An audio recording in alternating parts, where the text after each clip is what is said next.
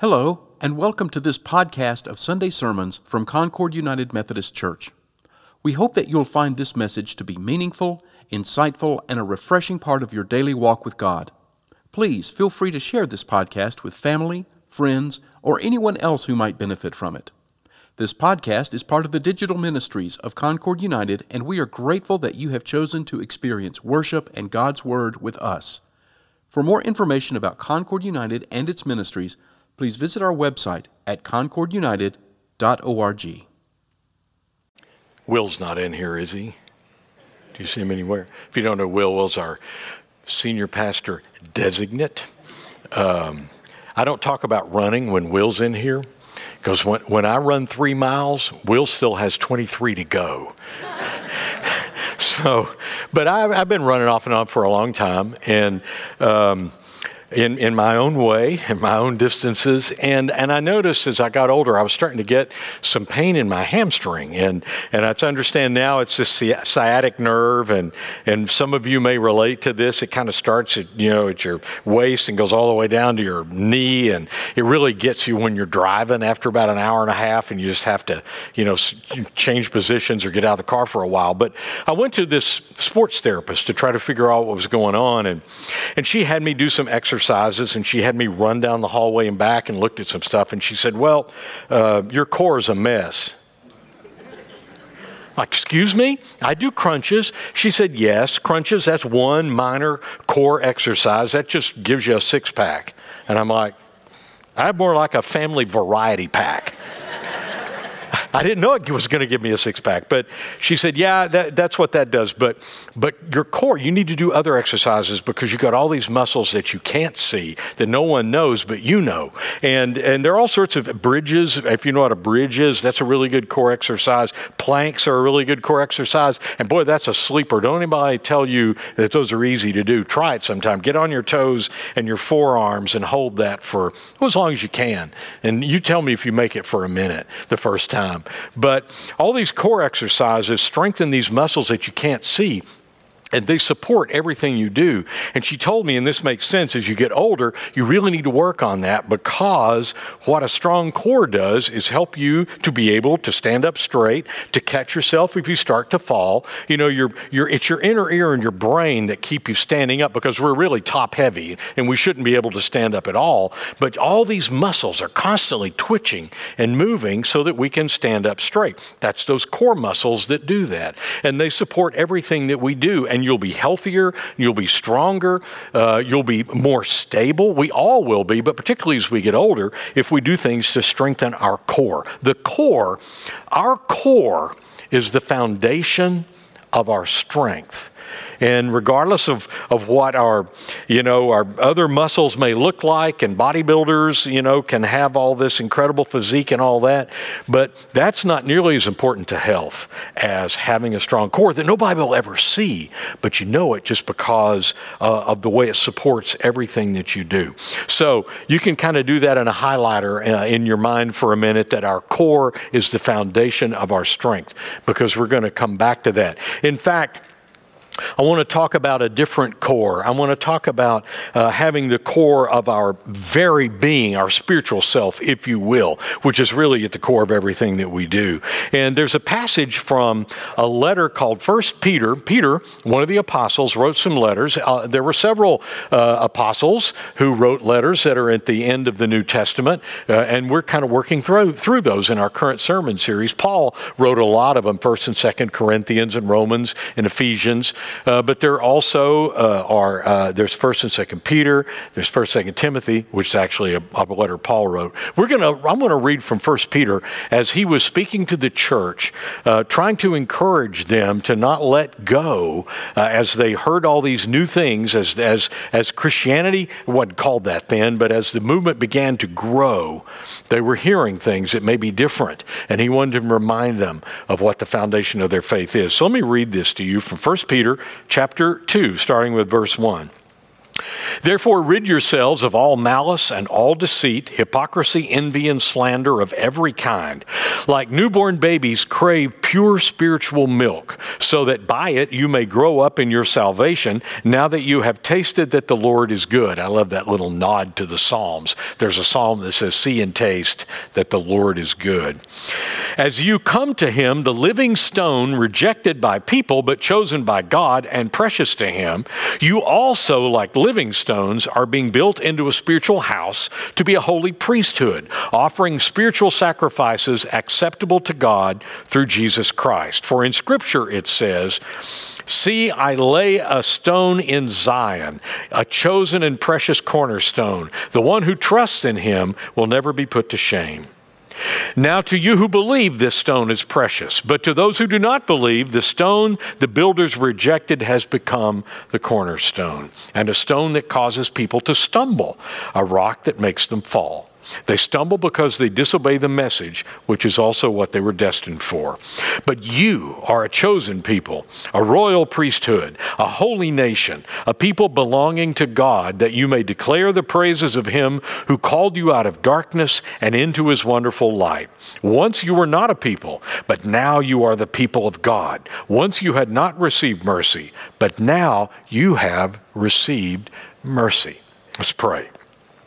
Almighty God, we thank you for this letter and all the letters and every word in your written word that reveals to us always and every time your living word, who is Jesus the Christ. We pray now that the same Spirit that prompted and inspired Peter to write would prompt and inspire us to hear, that we find truth today about this core, this foundation in our life, who is Jesus the Christ. We pray in his name. Amen. Cornerstone is an architectural term, I guess, and it's been around for ages and ages. My older daughter, is an architect, and I've talked to her about it. And, cornerstones are not as much a part of modern day building, particularly homes, as they used to be, still part of big buildings. But no, not that many years ago, they would lay this initial stone in the foundation. And the cornerstone had to be just right. Whatever direction that building was supposed to face, that cornerstone had to be perfect, because with this one stone, all the other stones, everything else in the structure, all of the framework, all of the metal, if metal is involved, all the brick, all the mortar, everything is in relationship to that one cornerstone. If it's off, everything will be off. If it's right, then everything will be right. And so Peter uses that, and the Bible uses it in other places, as is referenced in his passage, about Jesus being the cornerstone. He's the one. He's the one that the whole world, the whole universe is in relationship with, and we are to be rightly related to him as well. If our structure, our being, our person is going to be sound and solid with a good foundation. And when Peter talks about the cornerstone and building a temple, he's referring to the temple in Jerusalem that was built twice. They built it, it was torn down. They built it again, it was torn down again. And so now Peter's using that sort of as a metaphor for not only the church, but for us as individuals, that God is building this temple out of living stones. That's you and me. And that we need to have this cornerstone, this one that will then be who our whole life is in relationship with, if we want our life to be straightforward. So, and structurally sound. So what I want to do is talk about our core this morning for just a few minutes. And I want to talk about Jesus as being the core of everything. And I want to start with the macro, and then we're going to work our way all the way down to the micro. And I think you'll see that there's great power in understanding that Jesus is the core of everything.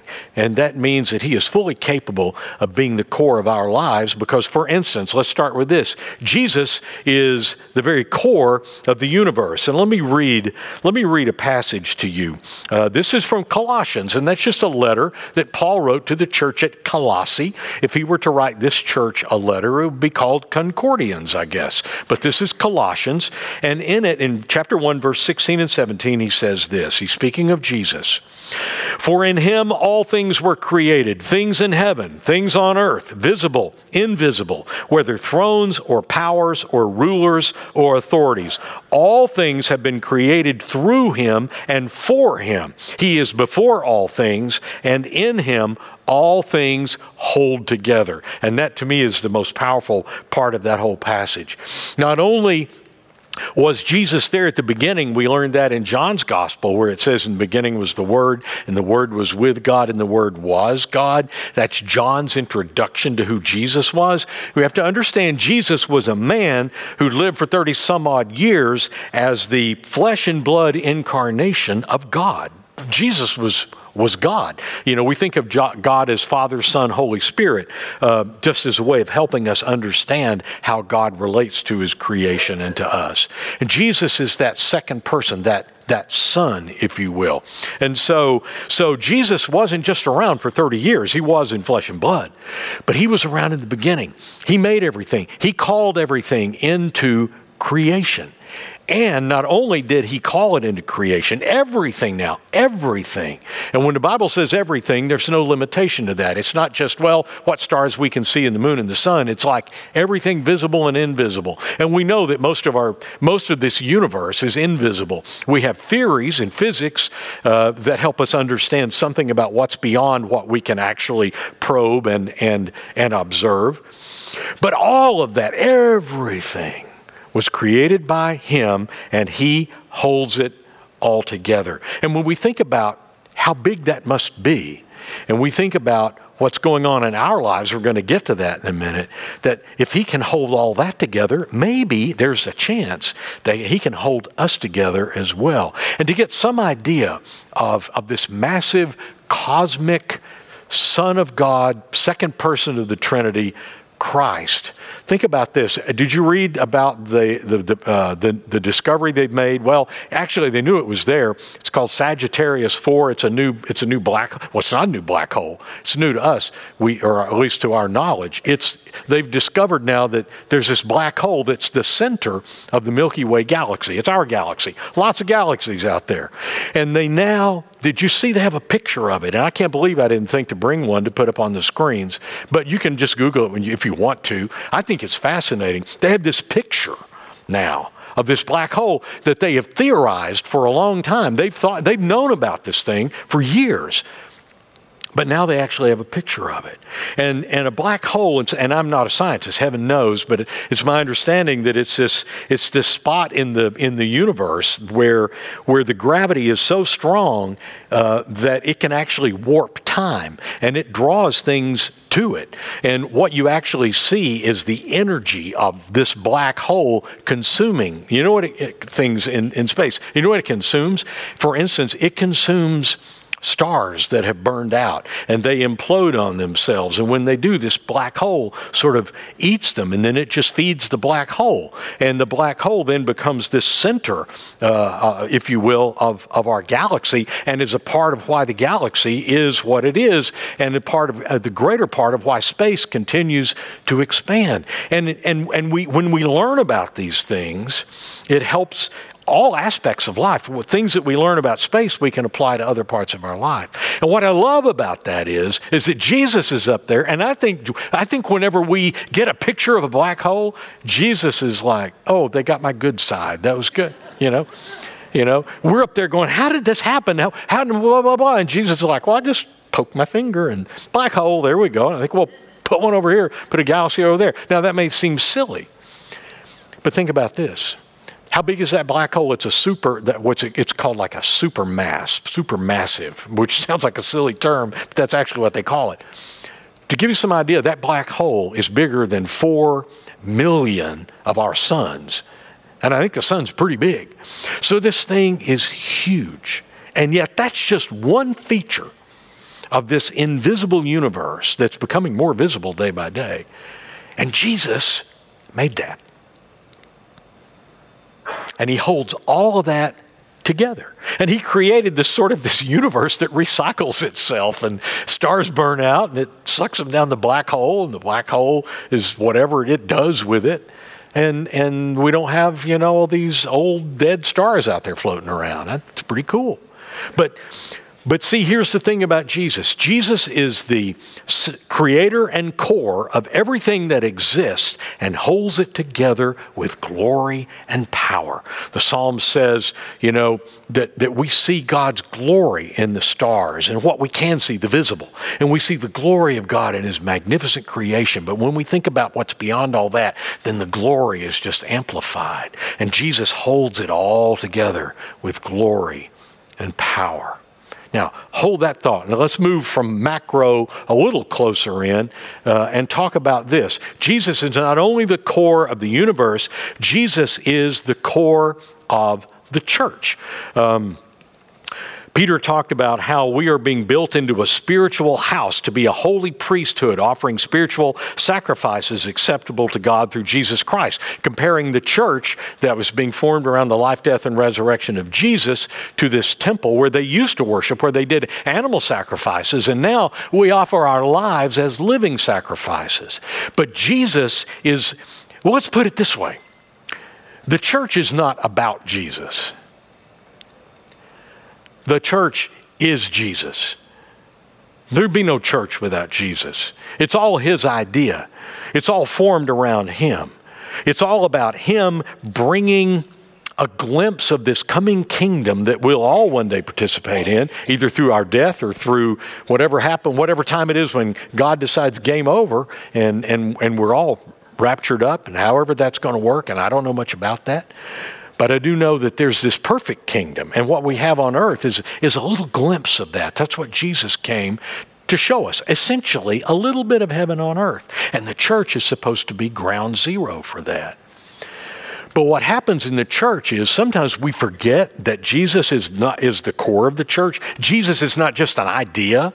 He's not just a picture hanging in the back of the sanctuary. He's not just a song that we sing on Sunday morning. He's not just a class that we teach. Jesus is what it's all about. And when we forget that, the church develops all sorts of black holes, and there can be all sorts of division. And heaven knows we all have different ideas about things. But there's one idea we all have in common, and we divide over these other issues, and we forget this one huge thing we have in common, and that's the core, the foundation of the church. And remember, the core is the foundation of our strength. We forget that it's Jesus. I went to seminary from 96 to 99 at Emory University in Atlanta, Candler School of Theology. It's a pretty, theologically speaking, pretty progressive place. I went there, it was just kind of like most of us. I'm somewhere in that middle area, trying to figure out what I believe and what I don't believe. And actually, my beliefs were pretty well formed when I got there. I went there to get a theological education, to maybe learn something about what it means to be a pastor of a church.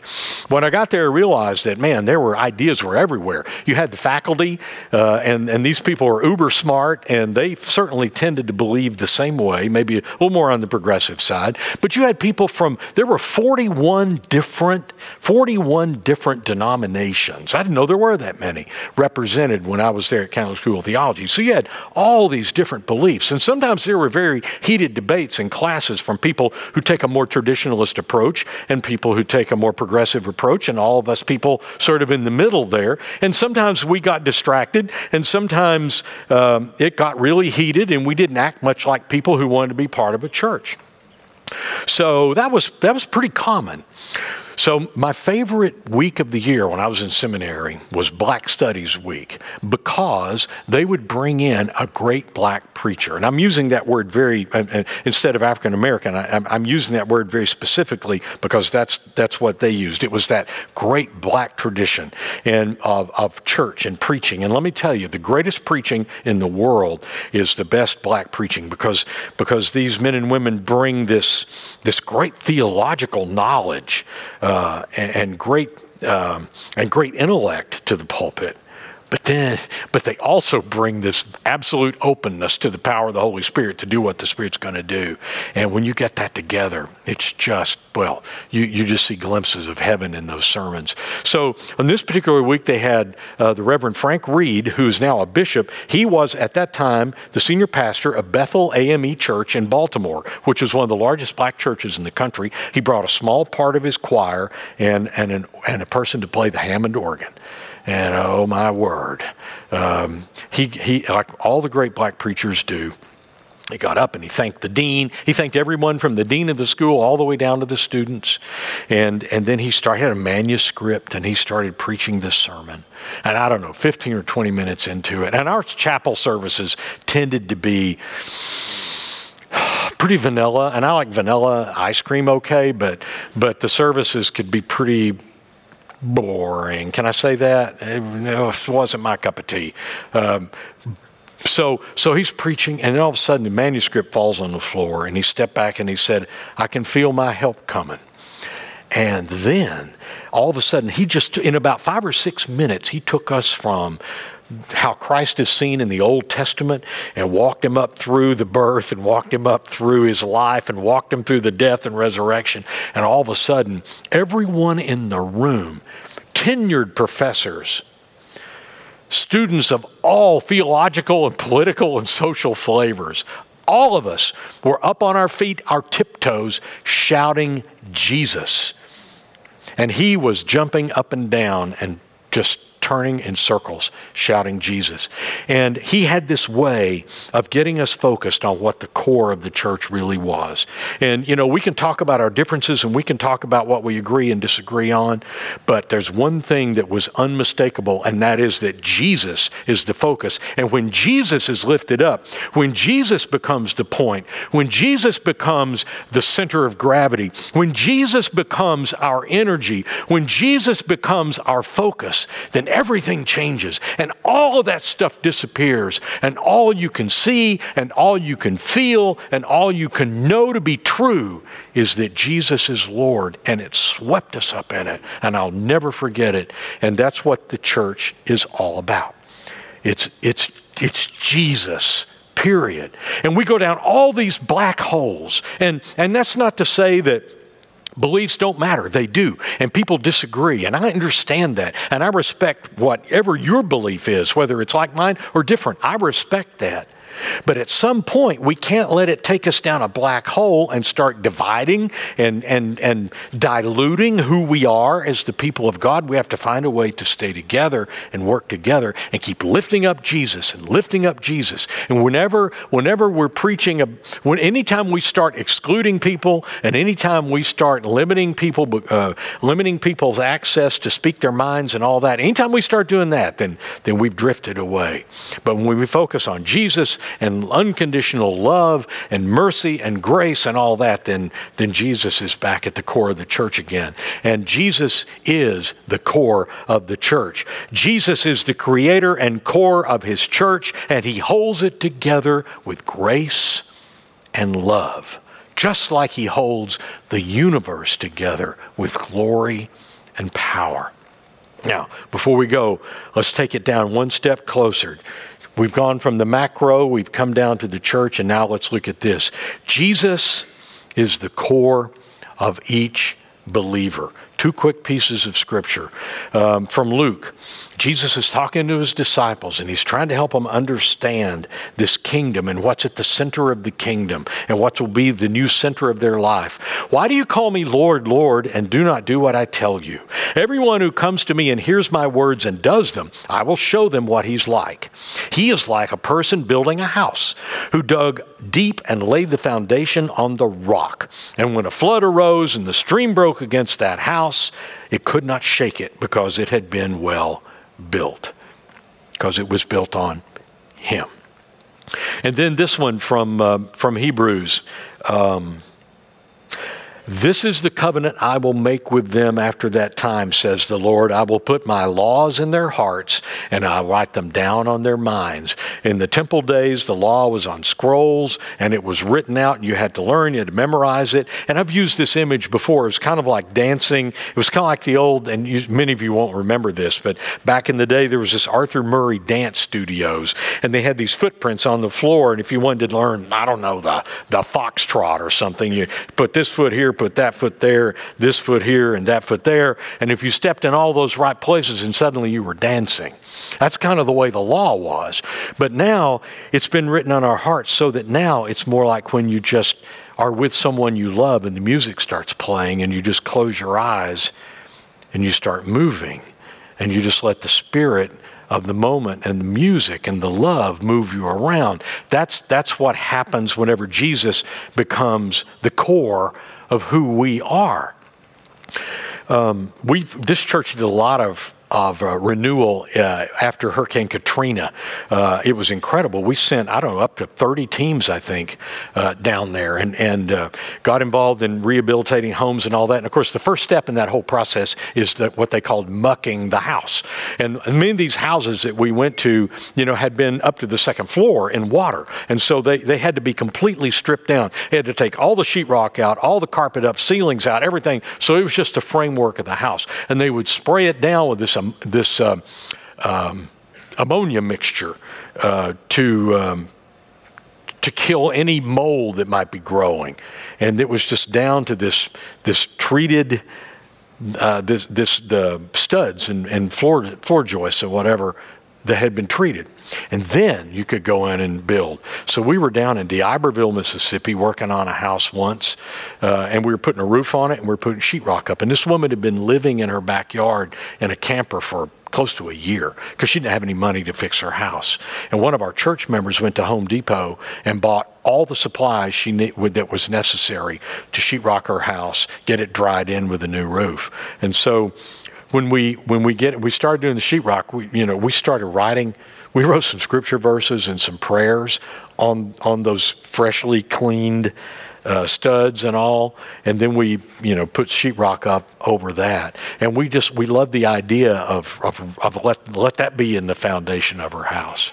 And I remember she came in after we had all the sheetrock up, and she walked into the house, and she was walking down the hallway with her hands out, touching the walls, and she started to cry, and she said, I have walls. I have walls. I have a home again. And I told the kids later that night, and we were having devotions, don't ever think that you can't change someone's life, because you just changed that woman's life forever. And it was because all of those students and all the adults who were in our group, everybody put everything aside and just let Jesus flow through them. Jesus was the core of each of those believers, the students, the adults, and everybody, and came together. And now, literally, he was written on the studs and the framework of her house, and now she's had this house that she could move into. And that's the way it is with us. He comes and cleanses us with that holy water we sang about, and he writes his love on our heart, and then he becomes the core of our life. And brothers and sisters, we've got to have him as our core, because something else will take over. And I woke up thinking about the last thing I read last night before I went to bed, and that was the news about that terrible shooting in Buffalo, New York, where this racist went into a supermarket and killed 10 people and wounded 3 others. That was the tally, I think, the last thing that I read. And he had written all these, he had these manifestos on social media about it was clearly racially motivated. And I thought, what was at his core? And now I'm not saying anybody here is about to do anything like that. I'm not saying that. That's over the top. But it happened. It happened. There are 10 people who are dead because this person had a bad core and a bad foundation. And when Jesus is our foundation, then we won't have to worry about malice and deceit and hypocrisy and envy and slander as the letter starts off. All of that's gone because Jesus is at the core and he fills us up, and there's no room for any of that. And whenever we feel like we're falling apart and we start to allow some of that stuff to come in, the same one who holds the universe together and tells the black holes where they are to be holds us together and knows about every black hole in our heart, and he can control that, and he can see us through those times.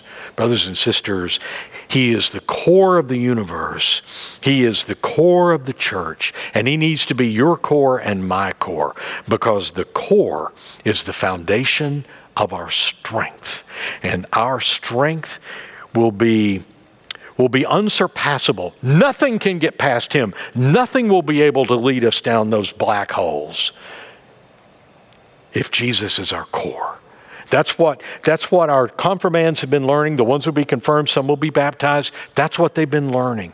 They've been learning about Jesus so that he can become the core of their life. And no matter where they go and what they do and who they become, Jesus will be that core, that building block that gets them started in the right direction. And so that everything they build on top of it is in relation to that and will be strong and sound and holy and good. And they can take their place in that royal priesthood that God has invited us into. Amen? Let's pray together. Almighty God, that you would have us to be royal priests. That's mind-boggling for us, oh God, that you would consider us precious stones in this house you're building out of these people who simply have chosen Jesus to be their core. Oh Lord, thank you. I pray for these students who will be confirmed and baptized tonight, that they never forget this core, that they have allowed the church and your Holy Spirit to build in them this core who is Jesus. I pray for our church that we never forget that as we talk about our differences, and we always have differences, that we remember that we have this core who is Jesus, and let him be the gravitational pull that holds us together, just as he holds the whole universe together. We pray all these things in Jesus' name. Amen. Thank you for listening to this sermon from Concord United Methodist Church. This podcast is a ministry of Concord United, and we would love to hear from you. To contact us, please send an email to podcasts@concordunited.org with sermons in the subject line. For more information about Concord United, including worship times, service opportunities, mission efforts, and classes, please visit our website at concordunited.org. We also invite you to download and enjoy our daily devotional podcasts presented by the pastors and members of Concord United. Finally, we would appreciate it if you would leave a rating and a review of this podcast so that others can discover it and benefit from it.